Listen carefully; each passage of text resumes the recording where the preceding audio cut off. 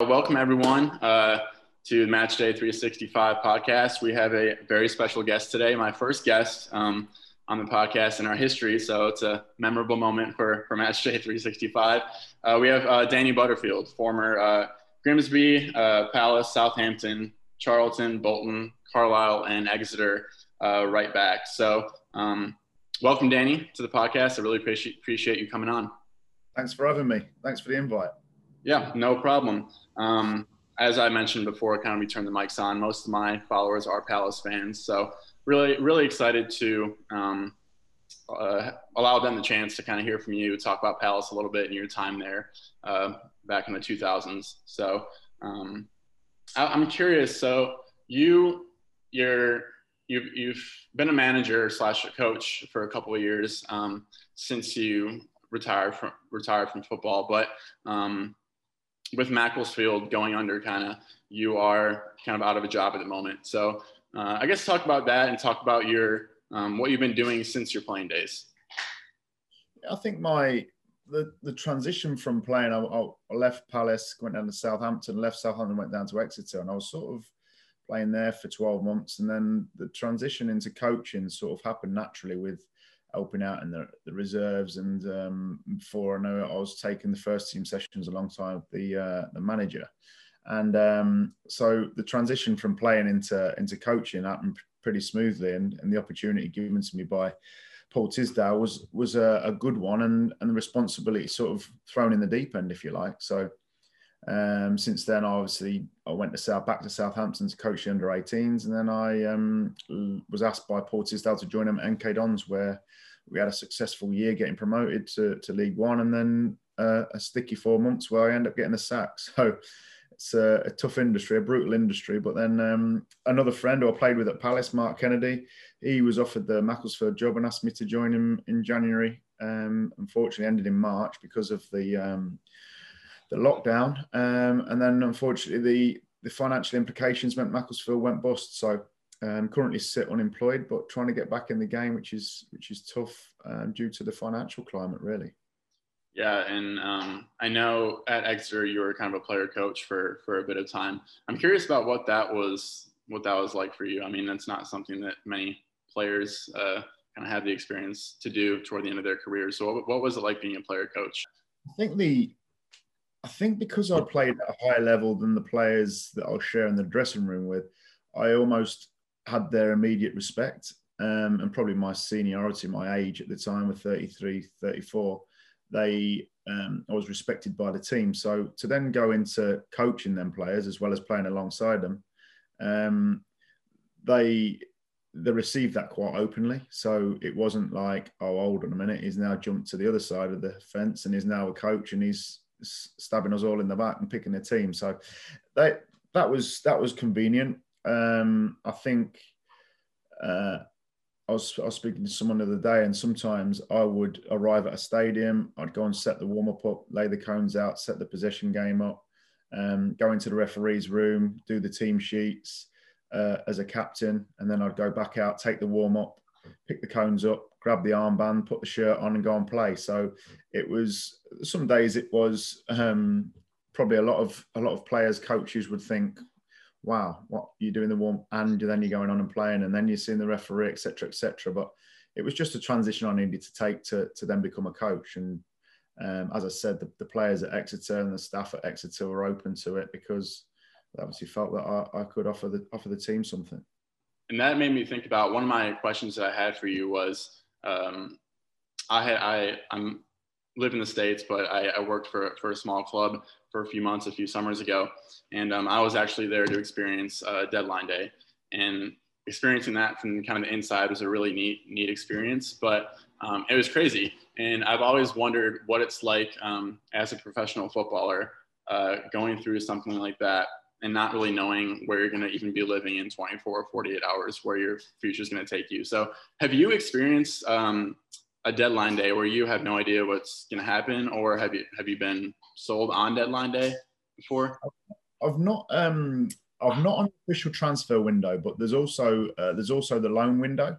So managers try and grab players on. It's pretty similar. So managers then try and get players in on loan. And I remember when I was at Palace, We trained in the morning, and I was obviously, it was under Neil Warnock, and I was the first choice right back. So I was playing week in, week out.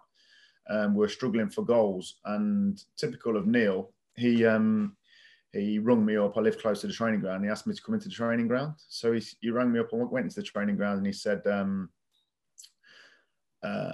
"Butts, I want you to go. I want you to go on loan for me." And I'm thinking, well, you're sending me out on loan. How is this for you? So he said to me, Charlton says, there's only one club. There's only a club that wants one of our players, and that's you. And I need finances to bring in a striker. He said, I want you to go and do me a favour so I can have a good end to the season, but then I promise you'll come back and be my right back next year. And to be honest, I thought when someone tells you that, they're asking you to leave, so I'm going to leave. But secondly, I thought my Palace career's done, it's finished. So I went to Charlton. They were probably 11 points, 12 points adrift at the time at the foot of the table. So we managed to scrape some points back. But Charlton, being Palace rivals, they didn't particularly like me. And I think Palace fans were a little bit question mark as to why I did it, or, you know, I was never going to come back. But in fairness to Neil, the loan was finished, all but the next day of the loan, I think they signed Anthony Stokes from Sunderland, maybe, as the striker, and he didn't actually score many goals, didn't do great at Palace, in all honesty.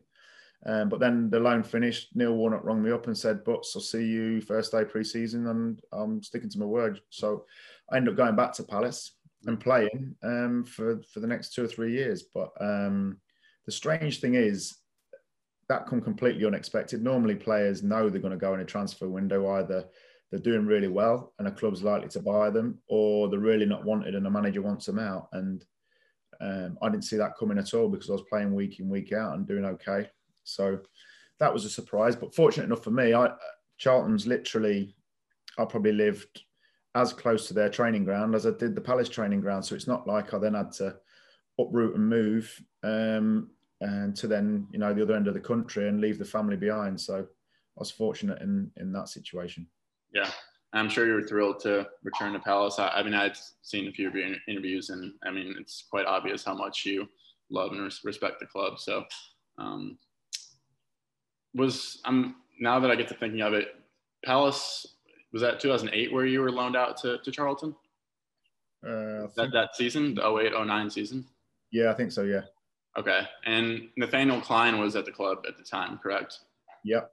So another thing I wanted to ask you, so, I mean, a lot of times I'm sure in football, there's things out of your control that happen where you have to have a lot of mental fortitude. So I guess talk about your experiences going through situations like you just talked about, where things happen out of your control and you have to just kind of mentally fight back in a way, and how challenging that can be. Yeah, I think you're always fighting for the shirt. You're always fighting for the jersey, because there's always a young up and coming kid underneath you who's trying to fight to take the shirt away from you. And it is, although it's a team sport, it's a brutal industry, because you're effectively a self-employed businessman, because you're trying to play as many games, earn as much money as you can for you and your family in a short period of time. So it doesn't often get looked at like that, but that's effectively what's going on.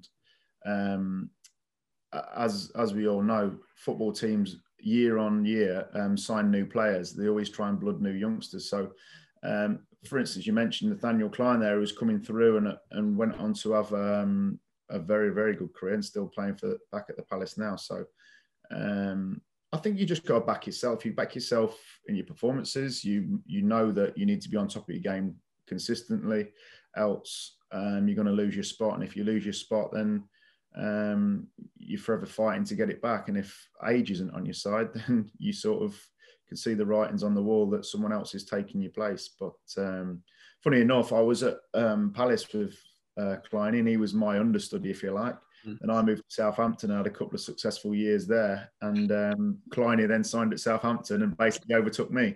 So it was definitely coming for me, and it was great banter in the dressing room, because the players knew the story. People knew that, you know, Klein was the number 2, I was the number 1 at Palace, and then it quickly turned in the Premier League at Southampton with him becoming the number 1 and me becoming the number 2. So the banter in the dressing room is brilliant, because then they're, you know, I remember receiving a Secret Santa present, and it was a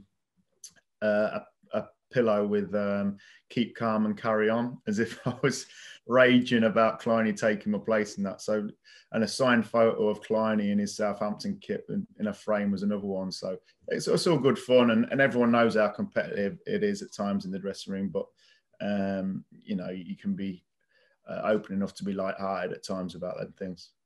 Yeah, for sure. Yeah, let's hope that whenever you are a manager sometime soon, that Nathaniel Klein doesn't retire and take your job there. Definitely. But yeah, so when you were growing up, and I know you spent your youth career at Grimsby Town. Did you grow up in Grimsby, or was it Boston? Boston, England? An hour away, yeah. It's about an hour from Grimsby, yeah. Okay. Did you always want to be a professional footballer, or was any other career in your mind, or was that kind of?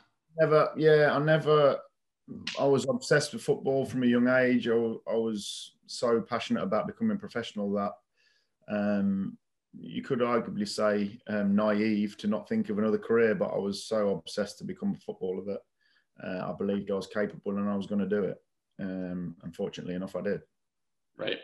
I was looking up your statistics from Grimsby Town and doing some research, and actually you are the most recent player to score for Grimsby against Hull. And I know Hull and Grimsby is a pretty big rivalry. You're the latest player to score against Hull. I think they've only played twice, including last week they played. Yeah, Grimsby lost 3-0, but yeah, and that was your first career goal was against Hull. I guess talk about that. I think you, because I play in a position which is not notorious for scoring goals. I remember that night. I think I played right midfield, and I don't think the ball was any further than 2 or 3 inches from the goal when I put it in. But yeah, I'll keep that one quiet and say it was a 30-yard screamer. But I think the excitement, the joys, I think I celebrated as if it was the best goal that football had ever seen. I went slightly loopy, but the joy of then winning the game and the goal being the winner was certainly enjoyable, and for it to be your first in your career, it's extra special against your local rivals as well. Mm-hmm. And then Grimsby went on to win the Football League trophy that year, correct? Yeah, we had a successful year. So we went to Wembley twice, we won the Football League trophy, and then obviously got promoted through the playoffs. So it was a pretty eventful first season in the professional game for me. I guess that kind of leads into the League Cup win at Anfield in 2001, where you guys beat Liverpool. What was that like? Well, you go into them games, and you know it's you're in a win-win situation really, because you're massive underdogs. Liverpool had, you know, Michael Owen, Emile Heskey, big Sami Hyypiä, Jamie Redknapp, Gary McAllister. They had big hitters in the game, obviously playing in the Premier League, and we were little old Grimsby that were fighting to get into fighting to stay in the Championship every year. So the finances to build the two teams were, you know, chalk and cheese. So you're in a win-win situation. You're expected to go there and get beat, and we rode our luck for sure. I remember, I think I cleared 2 or 3 off the line myself, and I wasn't the only one to do it. So we definitely rode our luck. But sometimes in football that happens. And Phil Jevons then scores an unbelievable goal, unlike my first one. He scores one from probably 30, 35 yards on an angle at Anfield that most people in world football wouldn't hit. So it was a one-off occasion, but for us then to see the away end erupt and go absolutely mental, and literally lucky enough for us, there wasn't much left of the game. So we didn't have much more hanging on to do. So it was a great achievement, and I'm sure something the Grimsby fans still cherish now. Right. And then was it just a year later you moved on to Palace, and Grimsby had played Palace, was it in 2001, where Palace kind of caught your attention, or you caught their attention? Were there any other clubs after you aside from Palace in that time? when I had a call from Palace to say, we're interested in signing you, will you come down and have talks? Obviously, I met my agent in London and we went across to the training ground. And as we pulled into the car park, he said, "Well, we'll see what Palace offer you, but Cardiff also want to sign you." And Cardiff were in League One at the time, and my old Grimsby manager, Lenny Lawrence, was actually the manager of Cardiff, so you could see the connection as probably why he wanted to sign me, because he'd worked with me before. But I didn't leave the Palace training ground without signing. My agent said, "Listen, I think this is a really good move for you. They're a club which try and fight to get into the Premier League. Cardiff are in the league below, and I think he sort of said, I think this would be the best move for you as a career move and also financially." So I didn't leave the training ground. I spoke with Trevor Francis, and within an hour or so, it was all signed and sealed. Mm. In those first 2 seasons at Palace, I think you missed just one league game, which kind of leads into my next question / something I'm curious about. So, I mean, you have maybe 6 weeks, 2 months off in between seasons, and especially in the championship, you're playing 46 games plus the cup games. What kind of toll does that take on your body? I mean, I'm sure you have to be in phenomenal shape, but what is that like going through a grueling championship season, playing 46 games, and kind of have to being at the top of your physical level at all times? Yeah, I think because the games are sort of Saturday, Tuesday, it's pretty repetitive. Once you get your base fitness in pre-season, which is massively important to give you your base ready to go for the season, you're almost playing, recovering. And you often find people that struggle are the ones that aren't playing regularly. So they'll come into the team cold, if you like. They play on a Saturday, they play on a Tuesday, they play on a Saturday. By the following Tuesday, something's gone, a muscle's torn or something, because the impact and the load just goes through the roof. Whereas when you find yourself playing week in, week out, your body does become accustomed to it. Of course, you need to rest, you need to eat the right things, you need to, ice bath, massage, you need to stretch off, you need to do that. But I think, lucky enough for me, early on in my career, I don't suffer many injuries, and signing at Palace at 22, I was at a good age where, if there's very few players that then go on to 33, 34, 35 and are still producing 46 games in a season, that do get pulled out to look after them. But I was at a good age to do that. And in that 2003-2004 season, won promotion to the Premier League. Let's talk about that season a little bit, and what kind of sticks out to you most when you think back about that 2003-2004 campaign? I think we started the season really well. The first few games, it was like, we've got a real chance here. And we felt we had a strong squad. We knew we could compete for sure. And then the wheels fell off dramatically. Manager got sacked. The caretaker manager, Steve Kember, came in. That didn't go swimmingly well either. And then by December time, we were sort of heading into the bottom 3. Although we still had a good squad, it was sort of, we couldn't really put a finger on what was happening. And then Ian Dowie came in, and I think we went on a 18, 20 game unbeaten run, and was fitness levels were taken to a whole new level, and we were just running over the top of teams. And once the snowball momentum started, there was no stopping us. And AJ hit form, Dougie was scoring goals, Ships was scoring goals. The formation that we were playing sort of suited everybody, and the 11 almost picked itself week in, week out. So it was a settled team, and like I say, momentum just took us through. We became, well, we did in the end, because we got to the final and won it. We became almost invincible in the end. Right. Yeah, I noted that Palace had gone 14 wins, 3 draws, 4 losses, and Pat, in your last, I guess, what would that be, 21 games. So yeah, quite the second half run. And you scored in that game against Sunderland in the first leg of the playoff. Yeah, the goal for you. hit a shot. I hit a shot, and it was going goalwards, and it took a deflection and went in the opposite corner. But again, I celebrated as if it was the World Cup winner. So I went slightly mental. But I think that summed the team up. That goals was coming from all areas of the pitch. We had an unbelievable goal scorer, and AJ Ships supported him. Dougie was as good as a second, third choice striker as you'll get in the league.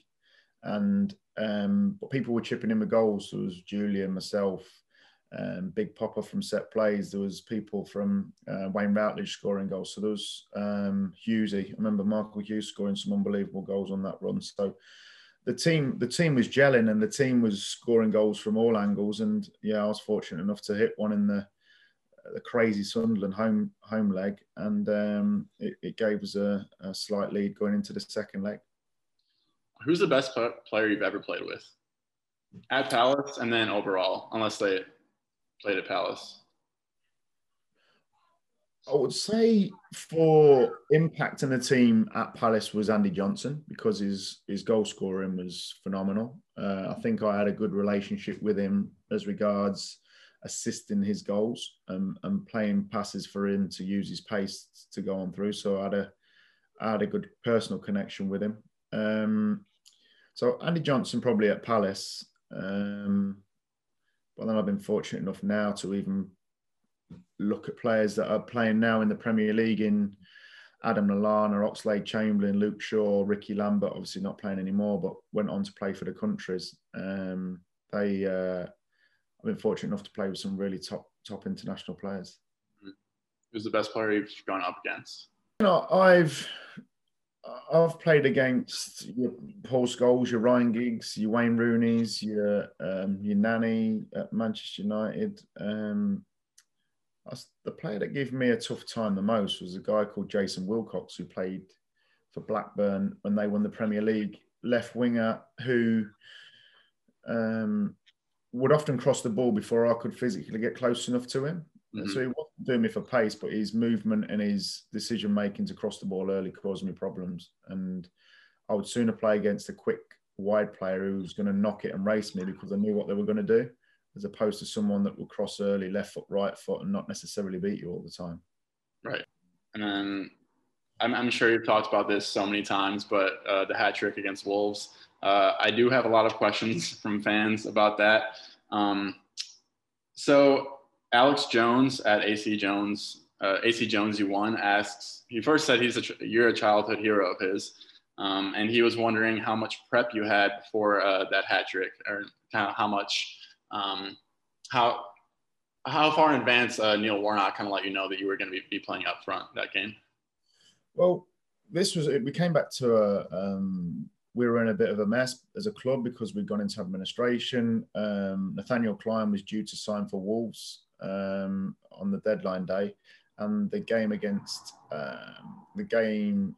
Wolves was actually the day after, or maybe 2 days after the transfer window, where Klein had turned the move down. So we literally had trained the day before. We had we had some five-a-sides the day before, and I ended up playing up front with Alan Lee, just in a jovial way. You sometimes do in five-a-sides. You do end up playing as a striker just to mix it up because your team might be flooded with defenders. So I did play up front, and I remember scoring quite a few goals in training that day with him. And typical of Neil Warnock, we turned up to the stadium to play the Wolves game with no preparation on the starting 11, and he literally announced it in the dressing room that I was going to be playing to the right of Alan Lee of a front three. So me, Darren Ambrose on the left, and me on the right, and Alan Lee through the middle, and it was almost comical to the team. It certainly was, because I don't know, if Klein had left and gone to Wolves, I'd have been playing right back because we didn't have another one. So thank you to Klein in my career of him staying so I could play there. But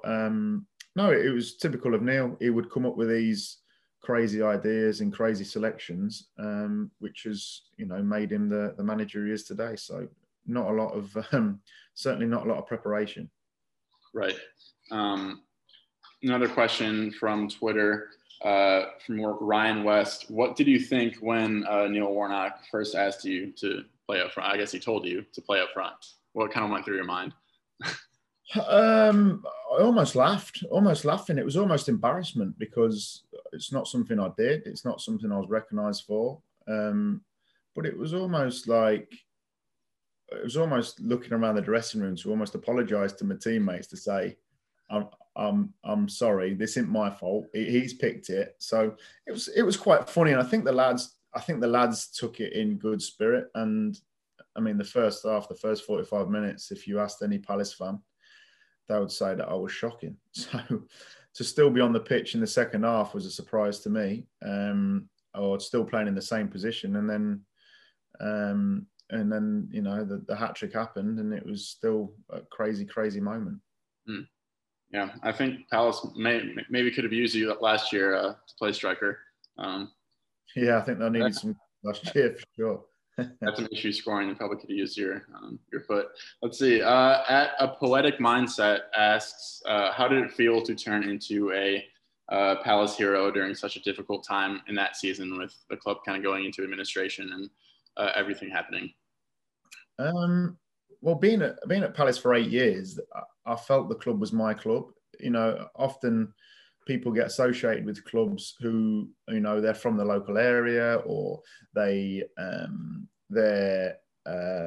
like I say, that they're a local boy that's come through, or they come through the ranks. Well, I was signed, and the longevity of me being at the club, it felt like it was my club. So when we did go into administration, probably due to my age as well, I was probably 29, 30, that I was one of the senior figures in the dressing room, and I felt that probably a little bit of additional responsibility, that this is my club and I don't want them to go down. And so the pride of succeeding in the end and maintaining the league status, albeit my last game for Palace, it was a really proud moment, and something that, you know, it's always nice to be recognised by your own fans for the contribution you made to the club. Mm-hmm. And that last game against Wednesday, where you needed to at least get that draw to stay up. So they scored in the 86th or 87th minute it was to tie it up at 2-2. What were those last five minutes like? Shit, and old shit. It was, to be honest, it was. We had a core of players in the dressing room who were proper leaders. I'm talking, if you was going to war, if you was actually in a fight in a bar, these are the lads you want around you. So the Paddy McCarthy's, the Sean Derrys, the Clint Hills, the Alan Lees.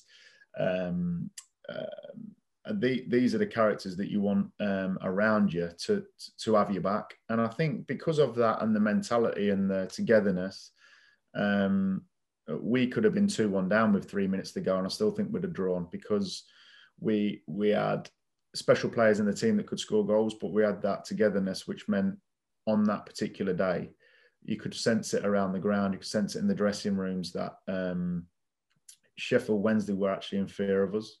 Mm. So yeah, I'd say that. I think that the emotions of them scoring so late on, you do panic, but you trust yourself that you're still going to see it over the line. Mm-hmm. I guess which one of these moments or any other moment has really been the most memorable moment of your career, if you could kind of pick one that stands out, even one that we haven't talked about? I think there's been so many. I think that making my debut as a professional footballer at 17 was, although I don't remember so much of the game itself, it was it's something I dreamed about as a youngster to go on and do and fulfill that ambition. Mm-hmm. The personal note of the hat trick, obviously, and I do think it takes a hell of a lot of ability and courage and luck to get promotions, but that survival Sunday at Sheffield Wednesday, the odds that season completely against us were stripped from us being a promotion chasing team to a relegation fight because of financial problems. And I think that when your back's against the wall and you still achieve something, it probably feels more of an achievement than you're always on the up, you're always positive, you're always confident, you're always driving forward for the promotion. So that was definitely a massive day in my career, and probably because it tied in with my last game for Palace as well. Yeah, I think one of your biggest achievements, you went your whole career without getting a red card. I don't know if I could ever do that, or did you? Did you get one? I did, but it wasn't officially. So it's actually a crazy story. It's one of these quiz questions where I actually got sent off at White Hart Lane at Tottenham, and the card got rescinded because it wasn't actually my foul. Somebody else made the foul, and I get sent off for it. And then the referee got demoted from the Referees Association for like a month or something. So was that at Palace? Yeah, for Palace, yeah. Okay. So that was although I've not officially been sent off, because it was, but I did through mistaken identity. But it was a crazy moment. Yeah, I feel like that's an achievement. I played basketball growing up. I still play, just for fun. But I have a hard time not responding when people kind of get on my nerves. So I do not think I could do that if I was you. Go, over 500 games without being sent off. You have to have a lot of, patience and certain qualities.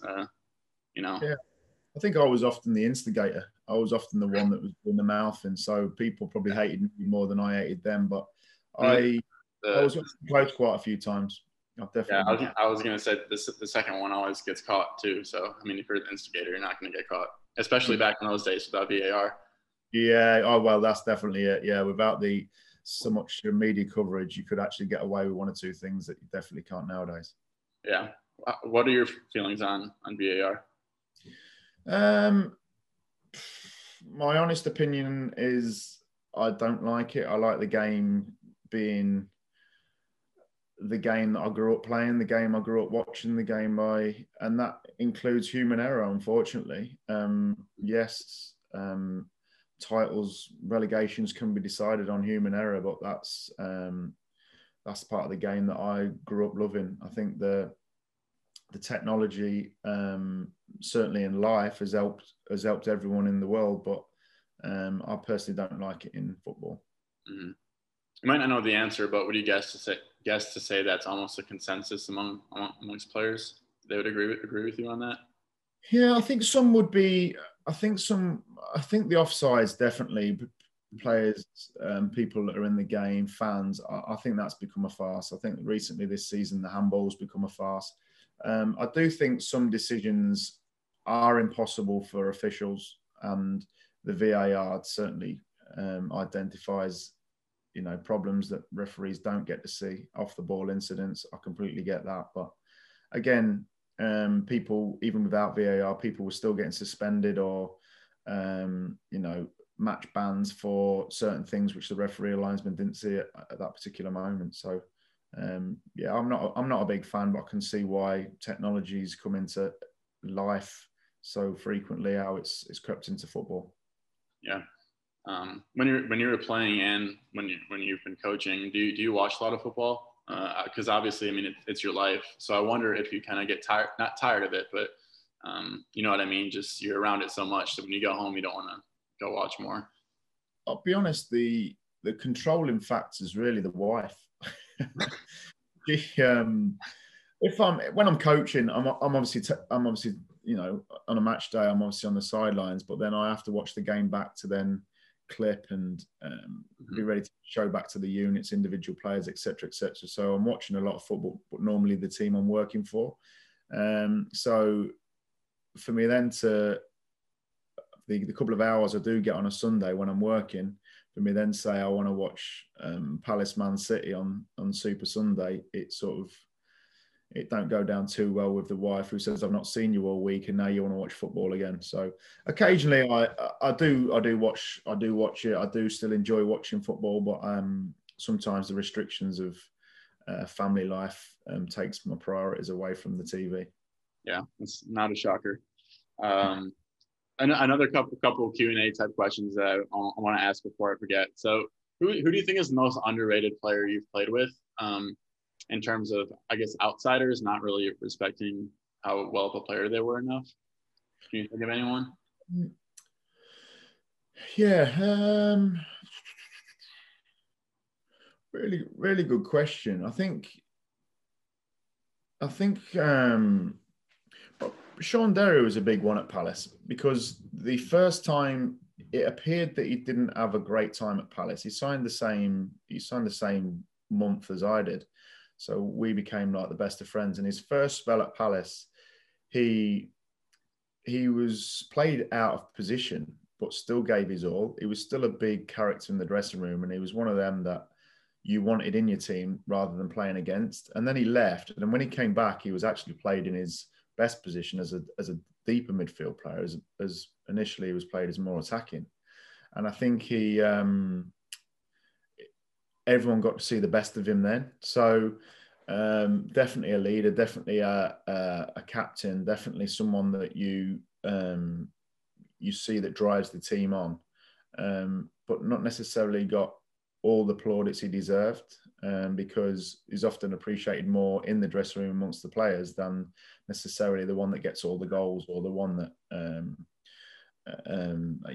makes many assists, etc. So Sean Derry probably during my Palace days was as big a hero in the dressing room, appreciated his teammates as I'm sure the fans did. I know the fans really enjoyed Sean, but probably other people during that time took the limelight away from him.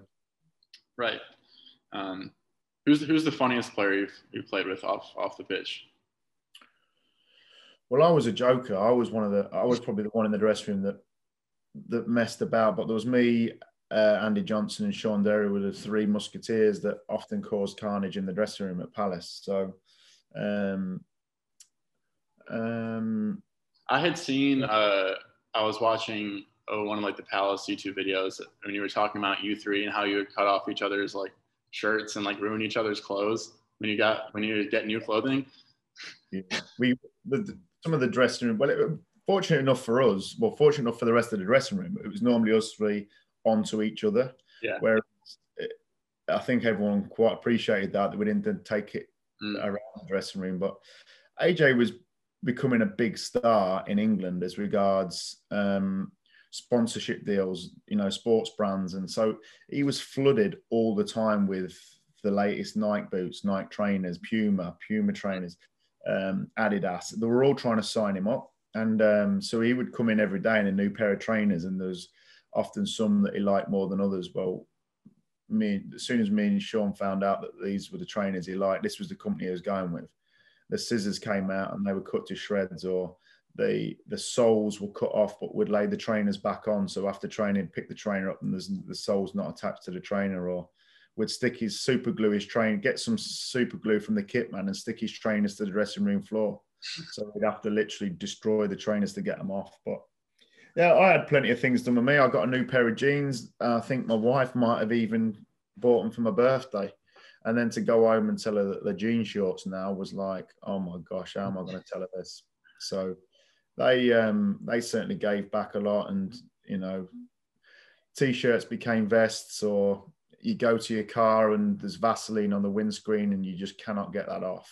And so there was numerous tricks or days where you thought, it was often if you had an appointment. I remember Sean had to go meet his accountant up in central London, and he came in this pale, really light grey tracksuit, and me and AJ got marker pens and started writing juicy across the backside and that, so that he didn't have to. We know he didn't have time to go back, so you either go in some Palace training kit into central London, or you wear what you've got on. So he had to go up into London in this tracksuit with writing all across the backside. So that was pretty good. That is a good one. Let's see here. How was your time at Southampton? I know that you didn't really want to leave Palace. You may have even wanted to finish out your career there, but how would you kind of describe your time at Southampton, making that switch when you weren't really, expecting that to happen? Yeah, it was a tough time. I saw myself being at Palace till the end of my career. I really did. And the moment I got a phone call from George Burley, who had taken over, to say that he wasn't going to offer me a contract, it was devastating, to be honest. And then the move to Southampton came about, and I literally didn't have much time to think about it. I had a phone call from my agent saying, right, it was probably 11 o'clock in the morning, and I had to get to Heathrow Airport for 2 o'clock if I wanted to sign for Southampton.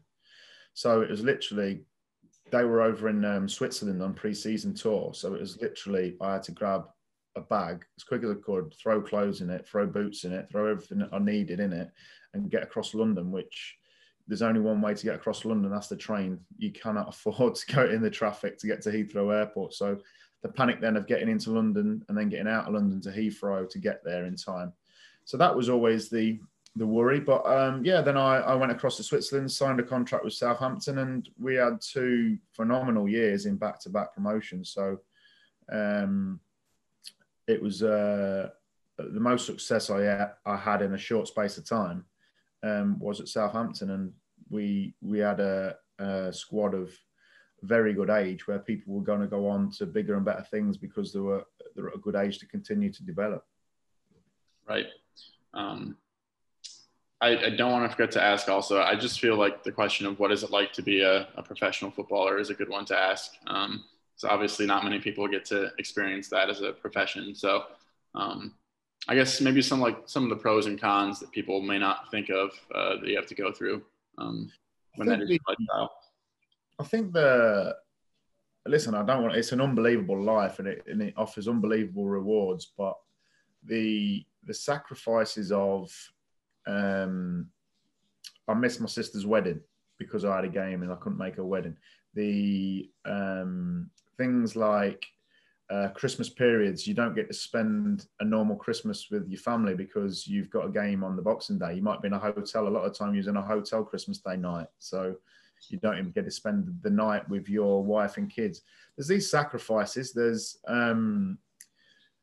pre-season tours where you go away for 2.5 weeks and you don't see the wife and kids. Now, they only sound minimal sacrifices because the rewards, the financial rewards, the feelings of promotion, success, and being out playing in front of 20, 30,000 is phenomenal. But some of the negatives are injuries. If you're injured or you're not being selected, you're heavily reliant on somebody else's opinion given the opportunity to play.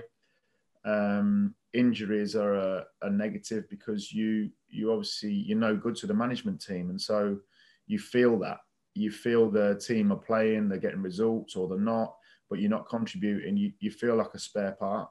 You do feel like, what's the point? It's a lonely place. It's a really lonely place. You feel, what's the point in me being here?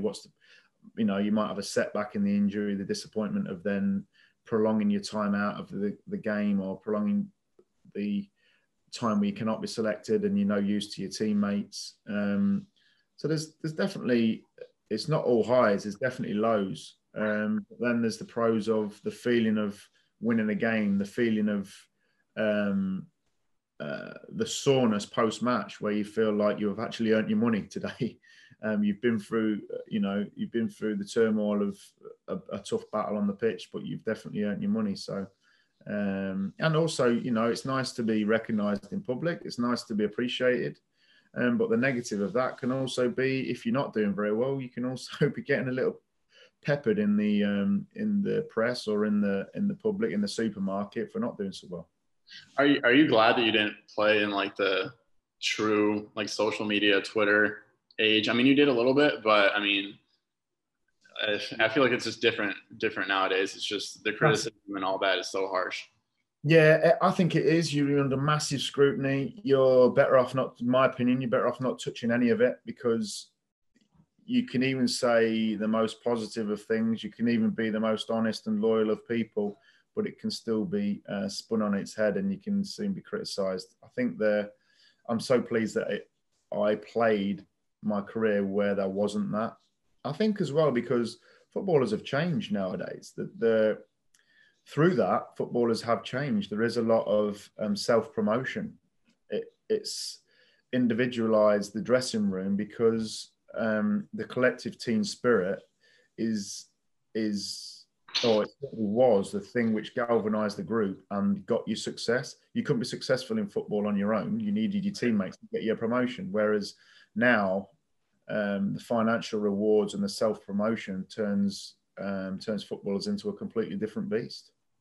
Yeah, especially with all the advanced statistics and numbers that people on social media care about. If you don't have X amount of goals or X amount of assists, you're garbage. So yeah, I think the thing is, well, it's opened the world up to become non-private. You cannot, if you're on those platforms, people can get at you, people can comment, people can affect the way you think and the way you feel. Whereas in my younger days, there wasn't even mobile phones, so it got to the point where they'd have to see you in the street to make comment, as opposed to, you know, mobile phones or reporters or the press can get hold of your mobile number, but it's nothing like social media. Right. Yeah, I know. I'm just gonna make sure that I have all the fan questions answered. Oh, here's a good one. From Peter Johnson. Who did you support as a boy growing up?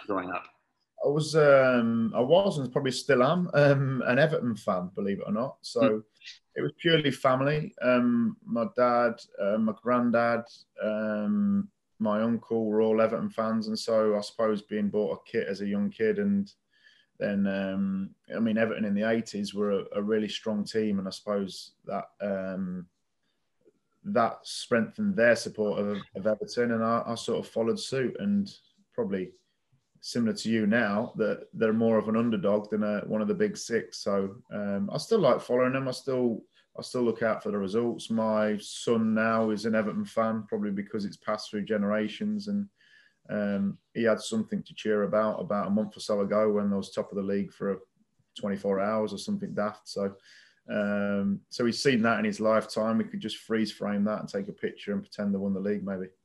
Yeah. Good to know. That's interesting. And then one other question, and you can feel free to like not answer it, or for me to not include this, but somebody asked what you thought of, sorry, my dog's going crazy. What you thought when Palace signed Wayne Hennessy in, I think it was 2014, given that he was the keeper who allowed you score 3 goals on him. Yeah, that's good. Do you know what? He's a very good goalkeeper. He actually did really well for Palace. He, you know, it's one of them games where on the night I had my moment and he didn't. I don't think there's a lot he could have done about a couple of them, but it's funny, mate, because you often players you come up against. It's when I was in the youth team at Grimsby, I was an Everton fan, and the lad that I roomed with in my digs, he got a move to Everton, so I was like devastated at the time, thinking, I wish that was me. But you often find in football that, you know, people go and sign on for clubs that you've had relationships with, or you find yourself signing for clubs again where you've met up with a friend you played at another club, and it's no different to, you know, you're having a successful time against, and then Wayne signing for Palace. I think for Palace now, they because of us almost established ourselves as a Premier League club, it's really good to see. I think during my time, it was up and down. It was the battle of relegation, the battle of the administration when the club was in a bit of a mess. So for me as an ex-player now, to see them where they are, it's you know, you go from spending such a long period of time at the football club, you then become a fan of that club. I do care about Palace. I do want them to do well. I do want their academy to blossom as a Cat 1 academy, and the facilities to develop and really establish ourselves as a Premier League club, because it is a fantastic club with fantastic people, and it's a great area of England to have a football club. Yeah. What are your thoughts on the current Palace team? Also, I mean, the academy, if you have any thoughts as well. I know the U18s are killing it right now at Palace. Do you have any insight on that?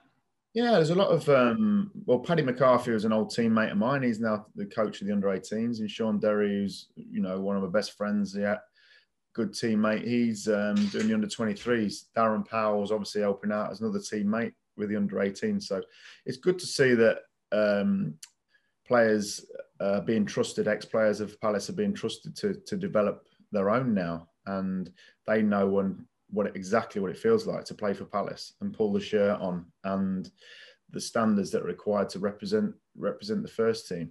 I think as regards the first team, they've got certainly a very experienced manager who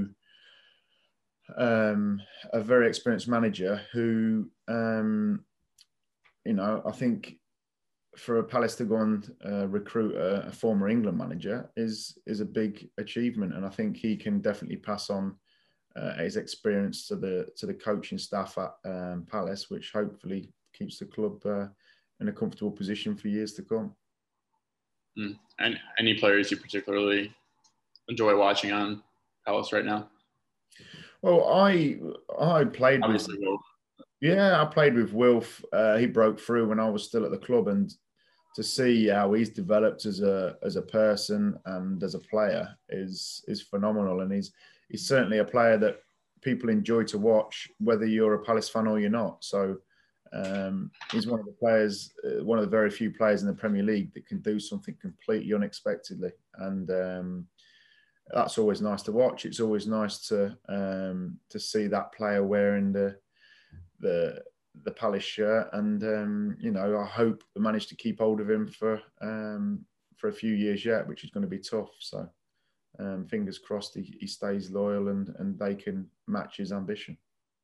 Yeah. It is nice to have Nathaniel Klein back, but I myself am a Joel Ward enthusiast. I think he's a really good right back, and I feel like he doesn't get enough credit from just the general, you know, footballing fan base in England. Yeah, he's up on his game. He's done really well. I quite liked him when he was at Portsmouth before he signed at Palace. He's unfortunate for Joel, he plays in a position, as I did, that isn't a sexy position. Not many people grow up in England wanting to be a right back. So there's always the glamour of the goals or the goalkeeper or the wide player with the tricks, etc. So he is most definitely an unsung hero in the Palace squad. He's very consistent. He's developed at Palace, and again, Klein gone back there, but I'm sure Joel will be pushing him all the way to get that shirt back. And Palace are lucky to have two players of that caliber and fighting for that one position. Yeah, he's a very good defensive right back, and as you were saying, I feel like nowadays, right back, fullbacks in general are expected to chip in with goals and assists much more than they were 15, 20 years ago. At least I think so. I don't know if you have any thoughts on that or if you agree or not. Yeah, I do. I think the game's evolving, and it sort of goes in circles. When I was coming through, even defenders were in the team to actually keep the ball out the back of the net, and you need to concentrate on that, and that's your priority. And but because now the game's become far more athletic, teams keep possession a lot more. It's not necessarily so end to end. It's a lot possession based, especially at the top level. So that allows fullbacks to get forward, and it's asked of you nowadays. It's the model, the specimen of a fullback is changed to be extremely athletic. Whereas sometimes some clubs, when we was in the Championship, you come up against some clubs that were actually playing big 6'3" centre backs at right back or left back just to be solid defensively. So the position itself has definitely evolved. The game has evolved and become far more athletic, far more speed-based, far more possession-based. So, the position-specific criteria, if you like, has changed over the years.